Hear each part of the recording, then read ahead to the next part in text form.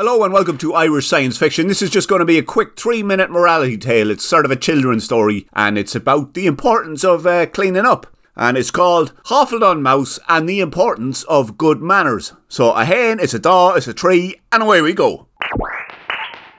I don't understand why the two of ye are unaffected, wheezed the captain. The rest of us have been eating the best of floor cake, and we still got sick. Hoffeldon Mouse's whiskers bristled. I don't think that's a virus, Captain, he said. Nobody cares what you think, Hoffeldon. Anthropology is useless to the nest. It had been 6 days since I broke my leg and heard the captain utter the words, "You're too old for foraging. Hide under the floorboards and Hoffeldon Mouse will bring you food." My heart sank. Hoffeldon was a hopeless forager. He's obsessed with books and the only meals he collects are waste crumbs.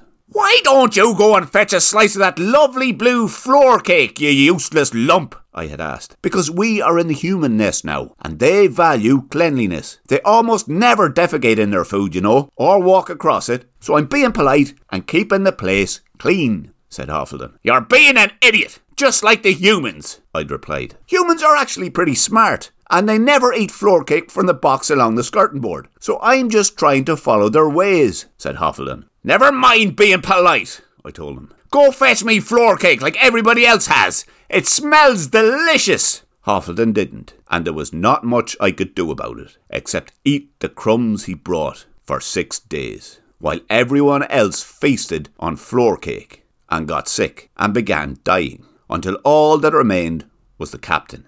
"I think Hoffeldon might be right," I said. "He studied the humans."